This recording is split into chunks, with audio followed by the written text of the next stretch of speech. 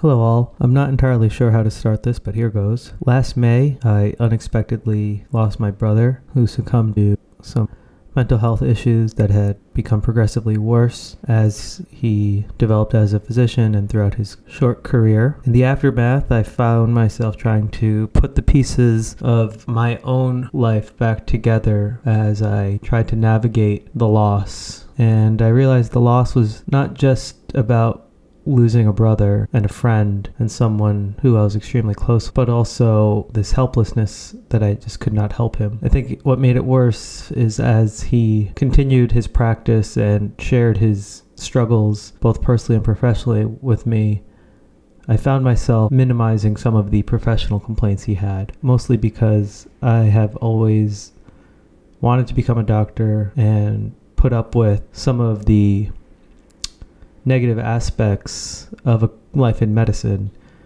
because I thought sacrifice was important in order to have a fruitful and happy career in medicine. I'm still striving for that happy career. For the most part, I have, because I'm very fortunate with the people I work with and the type of medicine I get to practice. But I find myself being troubled by the fact that there are so many people out there struggling and there's no real answer in sight. I tend to think a lot about the conversations that I had with him throughout the years, from when he was applying to medical school, when he got into medical school, residency and all that. And I feel a little bit embarrassed about some of the viewpoints I took at the time and wish I could undo some of those comments that I've made. Now, when I talk to people, medical students, residents, fellow physicians, I just know that there's a lot more hurt and pain and suffering in the field of medicine for doctors right now than there was in the past. And I say doctors just because I know the viewpoint of the doctors. I do think most healthcare professionals are struggling a little bit. Things may not be as advertised from the hopes and dreams you may have when you do choose a career in healthcare. And I know my view on things is I have an academic job.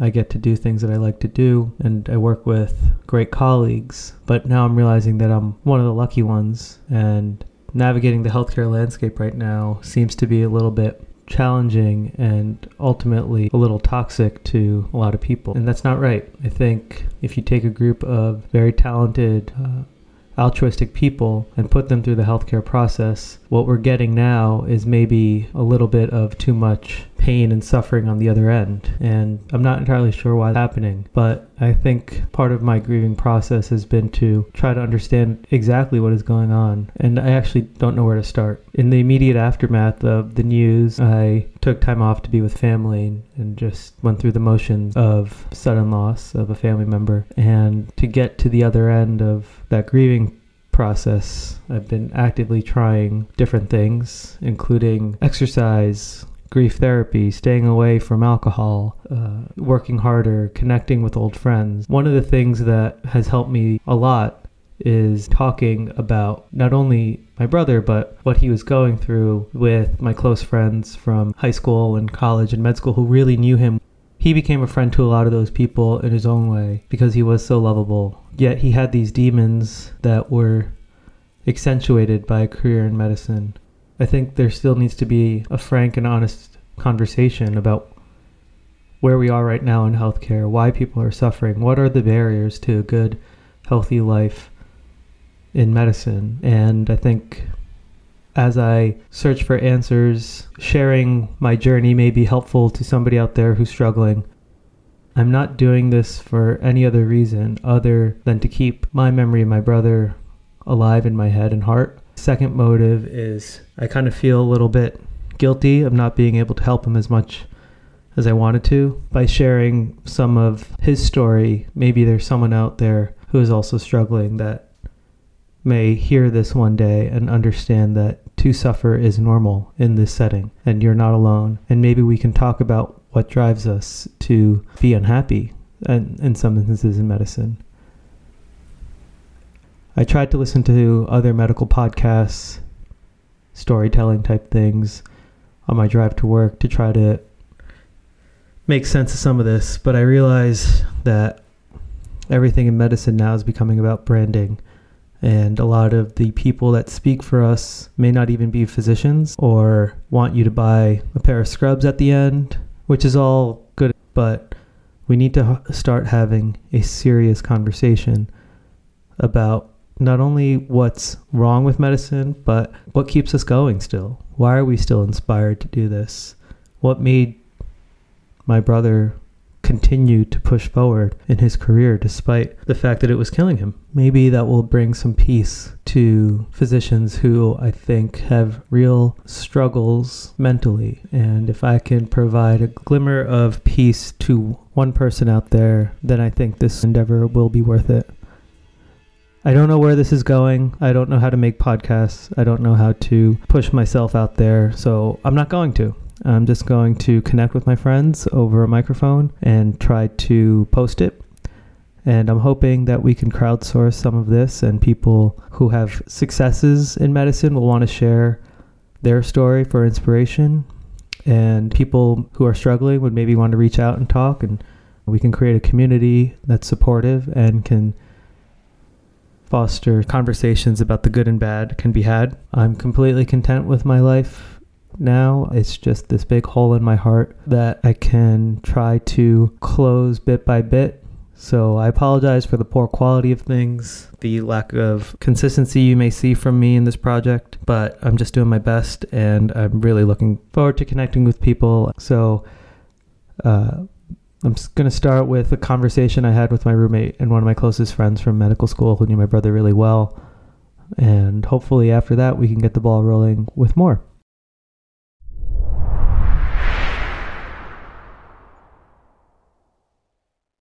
Hi, I'm Jay. This is Mike. I lost my brother, who is a physician, to mental illness. And for a long time, I struggled with processing it, and I still struggle with processing it. So some of the things that I relied on in the immediate aftermath of that news was just being around my friends and family and grieving with them. And one of the people I relied on the most, I think, was you, Mike. Oh, thanks, man. You know, I actually felt kind of guilty because I came up there right after he passed, and then I left only I think I was only there 3+ days. And I, it's just another one of those times where you feel pulled in multiple directions, and you want to be at more than one place at the same time. And but no, man, I wish I could have been there longer, but I needed to be there. I didn't think anyone really understood what was happening. I didn't feel like anyone really got what massive event had occurred until, I saw you outside the airport, and you came and picked me up, which is just so classic Jay. Like Jay's, we lose Jay's brother, and here he is coming to pick me up at the airport. Like, you don't even normally do airport runs for, right? Who do I do airport runs? So let me be honest. I really just pick up my mom, maybe Swanee, I guess, if she was flying in somewhere. But other than that, that's a straight up Uber ride right there. But no, I hugged Jen. I needed to, because I needed that physical. It was a selfish visit from my standpoint. I needed that physical contact, and I still don't, I guess, know how to process what happened. Yeah, one, I appreciate you coming up. I think when you go through a very traumatic event involving losing someone, it can be very difficult to navigate it. You can never feel prepared for it. Emotions hit you in ways that you never thought were possible, and you never wish it upon anyone else. And as you start processing it months later, it's much different than how it was in the heat of the moment. And I think in the heat of the moment, I always kind of wondered why people relied on other people to be around when grieving. I always thought it was a solitary thing, but the presence of friends and family is just something that you can't underestimate, even just as a simple distraction, whether it's driving to the airport or not. I appreciated that. You're also a really social person, though, right? Yeah. But in the immediate aftermath, I found out about my brother on a Sunday, and then I was off from work for a bit, just in logistics mode, just taking care of things that you never thought you'd have to take care of or even know how to. And then the grieving part is just in between moments at certain levels. It's when you're driving and you hear a song, or you pass by where someone used to live, or all these little memories that you may have kind of hit you. And when those memories hit you, you feel a wide range of emotions, including some guilt, some anxiety, some shame, especially when you lose someone to mental illness. It's a much different feeling than losing someone, as tragic as that may be, to something like a long-term disease that you can see where someone's deteriorating, like cancer. Or even like, God forbid, like hit by a bus. Right, like something that you can get your head around a little bit easier, right? It feels in some ways when something permanent happens related to mental illness, and this is probably my own bias speaking, but it almost feels more avoidable. Like what did I F up there that I didn't do, that I wasn't supportive, that I didn't notice something to fix it. It's not like, oh, right, like, you died of a heart attack. Like, damn, I should have. No, like it feels like something you should have taken care of even more so. When in reality, it's probably, even if you know it's 100% there, it's harder to deal with because the mechanisms in play in the career you choose or your social support network or whatever it may be, it's not really that easy to solve. Even though when you initially think about it, you're like, oh, that should be it. I should have done better there, you know? You feel a lot of ownership, especially with the relationship I had with him, where we were so close. We lived together. We confided in one another. We traveled together. And I knew that things were not good. And he would verbalize things to me that were scary thoughts. You know, the sadness and the frustration that I feel sometimes and the shame that I felt and I still feel was due to understanding what he was going through and hearing what he would say and being forgiving and sympathetic towards some of those things and not all those things. So I think as a person and what he was going through, I was very sympathetic for. But he was a physician and I am a physician. And the way he would voice his complaints and concerns about his line of work were not in line with my day-to-day work and my life in academic medicine. And because I was relatively comfortable and happy, and I still am in the job that I have and the pathway that I chose, I became a bit of an apologist and kind of confronted him about his complaints in ways that I still feel a lot of embarrassment over, because if someone's complaining to you about something, you became an apologist for like the medical system, the medical pathway, the medical system. Yeah.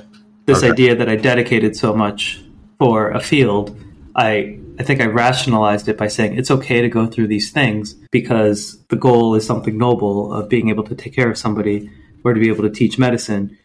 And for me, those are such noble causes that what you go through to get there is what you go through to get there. And everybody has to go through those things. And that bullshit that you go through makes you feel like what you're doing is worth it at some level for me. But what he was complaining about are things that I would just kind of dismiss. You know, he got to the end of the mountain and he didn't really like what he saw. So what was he supposed to do? Right? Like he was done with training. He got to have the 8 to 5 job, not be on call all the time, make a good living. And he didn't like it. He still didn't enjoy that day-to-day job, right? We both got to go into work tomorrow, and it's like, it'd be cool to be off, but we're also, what's going to happen tomorrow at work? We're excited. We want to know. It's something that we enjoy, right? He didn't have that feeling. So it's like, well, shoot, I went through all this stuff and I don't even have the feeling at the end of it, right? And then how do you navigate that situation? Because now you're already far down a hole. You're far down a hole financially. You're far down a hole emotionally, just thinking, this is my career. I know what I'm going to want to do with the rest of my life. You're down a pathway where you told all your family that's what you were going to do, which for, a lot of people, but particularly your family, right? Like that's a big deal, right? That your parents and, all your family, et cetera, thought that that's what Darshan was going to do for the rest of his life, right? And we didn't have ever the bandwidth to support a change in that, because once he went down that path, he was 39. He was still paying back loans. He wasn't making like comfortable money the way he thought he would to be able to buy a place. You see all these other people, you start comparing, and he got caught up in that, and that is normal. like I would give him shit for that, but that's like the normal thing. And I think we're so caught up in what we do and the pathway that we choose that we're able to forgive things. And me specifically, I have made so many sacrifices that I don't even think about because I was so wrapped up in this goal, and I've achieved that goal and I'm happy with that goal. But then what's the collateral damage? I can deal with the collateral damage to myself, but I see all these other people hurting without avenues. And I feel like I was a tool to propagate a system that is deeply flawed. Right. What if you get to the end of that line and it's actually not what you thought it was? And the crazy part is what you end up doing at the end of that training, that whatever period of time, is so different than whatever you actually think it is. So it's not even like you really could, oh, well, if it's that, then I'd be excited about it or whatever. No, you got to go, deep in both as far as time invested, right? Thousands and thousands of hours, thousands and thousands of dollars. And the thing that we have talked a little bit about before is all this training on how to, let's say, intellectually deal with certain problems, but not how to deal with life in these larger institutions. How do you go out and get a loan to buy a house? How do you refinance your student loans? How do you wanting to take time off from work? How do you explain that you don't want to take call or some additional training that maybe you don't want to do, or ask for a raise? It's a really tough thing. And for someone like Darshan, he really got ate up in the system. And I think that's kind of what prompted your tweet. Now, what exactly do you want to read? Yeah. So after, May, I was just going through the motions. I took a month off work. My place of employment was very gracious about helping me use some vacation days to take some time off and figure things out. I was never stressed about it. But I found myself trying to stay busy in order to deal with what was going on. And I would reflect when I was alone or in the car about like all the things that he would say to me, and they would just play through my head like nonstop on a loop. And I started seeing a therapist, a grief therapist, who has been single-handedly the most important tool to help me have a better thought process as I mourn. But in the heat of the moment, I was getting ready for brunch one day, and I just was like, I need to just put some thoughts out. So if I take a step back, are you familiar with medical Twitter? Right. Yeah. No. Before we kind of chatted about it the other day, I had no clue what it was. Yeah. So my field is pretty small, and we use Twitter to share cases and talk about new tools and techniques. And I joined to kind of see how people were doing things. Eventually, it has become multifaceted. Just like anything on the internet, it is kind of a dumpster fire. The good parts about it are sharing cases. It's used as a residency recruitment tool to show future applicants, like, this is the type of case mix that you might see at our institutions. These are the type of people behind the curtain that you might meet. So I'm on it for those reasons. It becomes a little bit messy. Like, there's a lot of influencers and doctors who wanted to become famous off of COVID, and all these, you see the same people tweeting and commenting on every case as if they're experts. And so that dopamine hit from getting likes and all that kind of does take over, I think, the intention behind being on Twitter. So admittedly, I struggle with my relationship with it. So I stopped doing that, and I became like, the guy in the corner, this kind of absurd discourse without getting involved. But this one day, I was like, you know what? I need to start for my own healing, like, because of this guilt I feel about my involvement in my brother's mental health problems. I was like, I need to share the things that he saw and the things that I reflected on. So I wrote a stream of consciousness talking about how I was this person, or I felt like I was a tool of the system, propping up, being apologist, always saying, hey, it's okay. It's great to be a doctor. We're so honored and privileged. What we go through is fine, considering it. And then I talked about all the things that he would bring up with me, like how, doctors at the end of the day are the biggest stakeholder involved that does ultimately just care about the doctor-patient relationship. And people use that against us for their own benefit, like hospital administrators, non-physician hospital leadership, people that are, making policies without ever taking care of patients. And then things like private equity, where they're investing in physician groups because they know that we work the hardest. There were some things I said that I think resonated. Hold on. ultimately, Hold on one sec. So you put that like whole paragraph S type thing up as like a tweet. it was like a thread, they call it. So you tweet one thing and then you put a bunch of other tweets after it it reads like a little story. It was like a little story, and you didn't like edit it, or it was just like, yo, I'm just feeling this, I'm gonna put that up. That's not very much. That's not in your character, right? Stream of consciousness was like, all right, I got like 10 minutes before I have to leave. I'm just gonna write this out. And I had like 200 followers, 300 followers, and it's mostly like med students because those are my people. Gotcha. And so you tweeted it. Yeah, and then I went to brunch, and then when I got home, brunch. This was the first time in a while. Would you say brunch is your favorite meal? No, I hate brunch. I used to go all the time in New York, but now in LA, I rarely go. I've just become a hermit. But I went to brunch, and I get back, and I check it, and it is getting a life of its own. Like, I think it had like over 10,000 likes, a bunch of retweets, and I got text messages from friends saying it's in Facebook groups and all these things. Oh wow! And I had a lot of.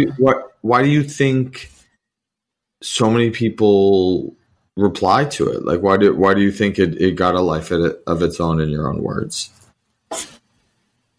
I think there's a state that people in medicine are in where they're sacrificing and enduring and burning themselves out, and it's rare that those feelings are voiced publicly because of the fear of retaliation and the fear that you seem weak.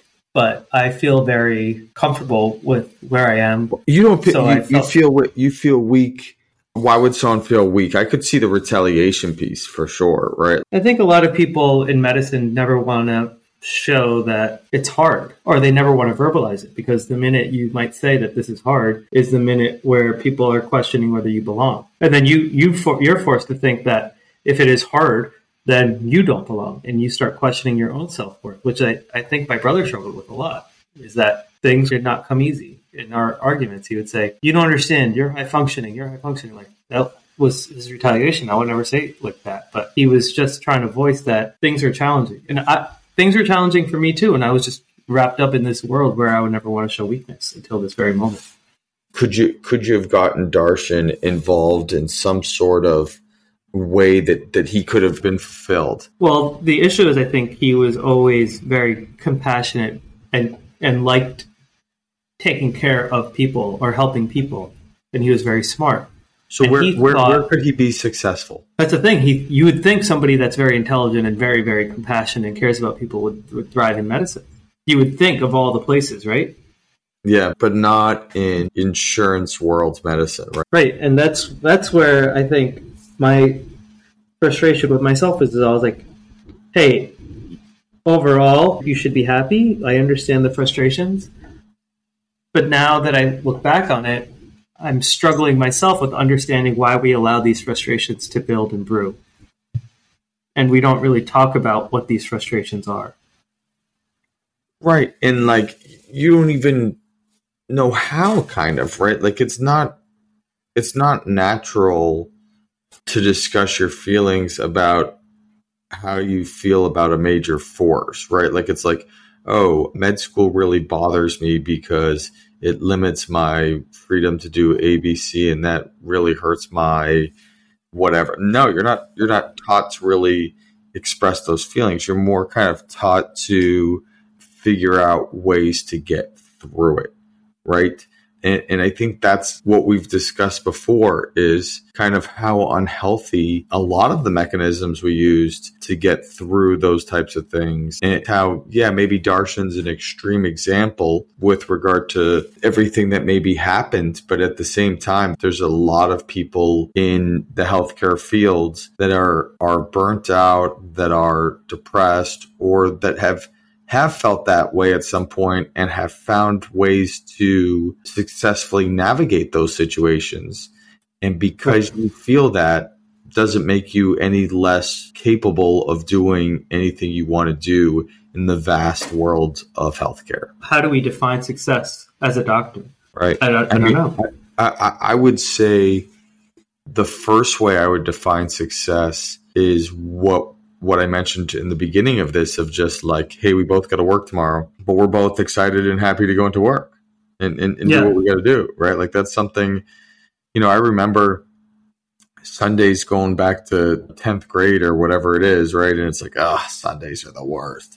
No, like I enjoy my Sundays now. It's a great day off, but like I look forward to going that proverbial Monday, and see what happened since I was gone or whatever it is.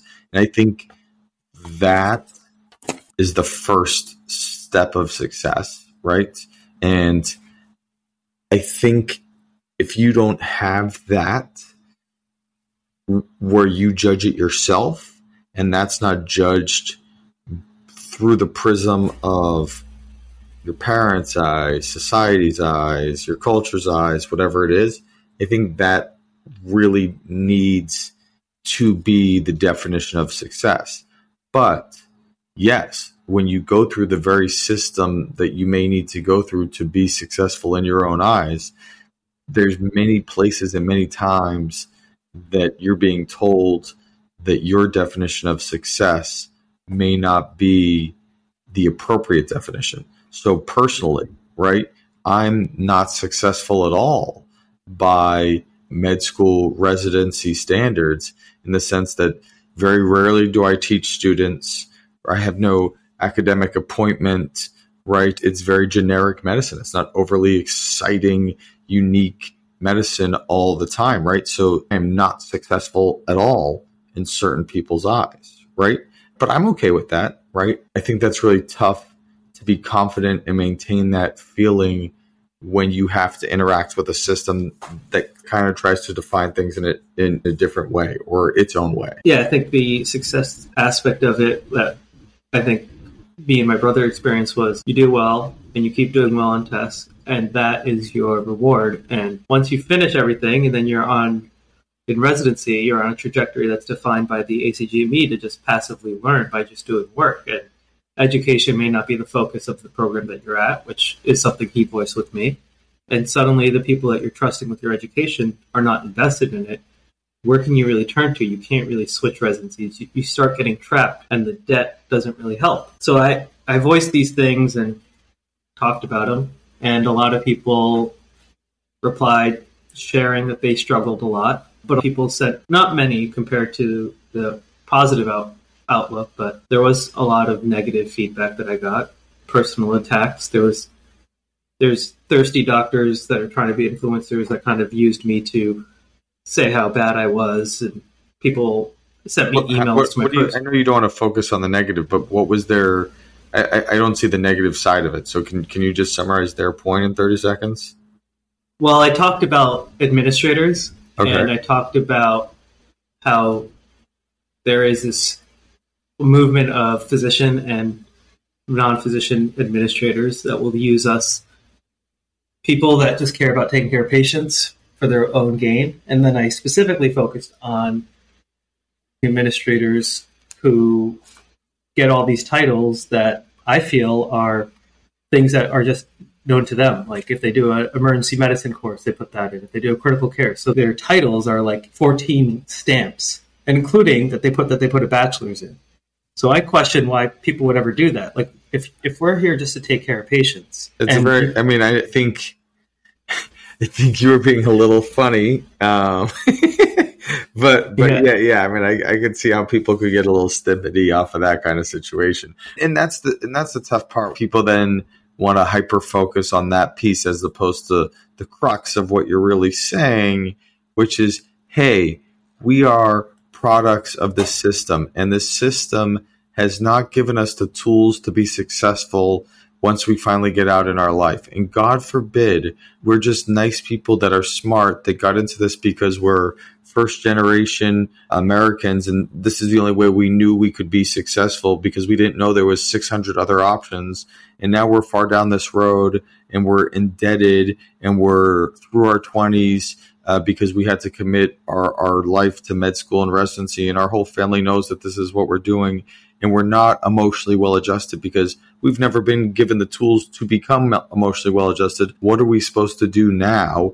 Yeah, that I think an epidemic, right? Because I think from what we can count as friends through med school and college and residency, that's a lot of people there. The tweet was something that I think really objectified how much people resonate with this topic. I think that's really what it comes down to, right? How many other people must be feeling like they don't know how to deal with this situation, go through all the hoops, and they're just not happy on the other end, and they don't know how to get there, and they think there's something wrong with them or their ability to be successful.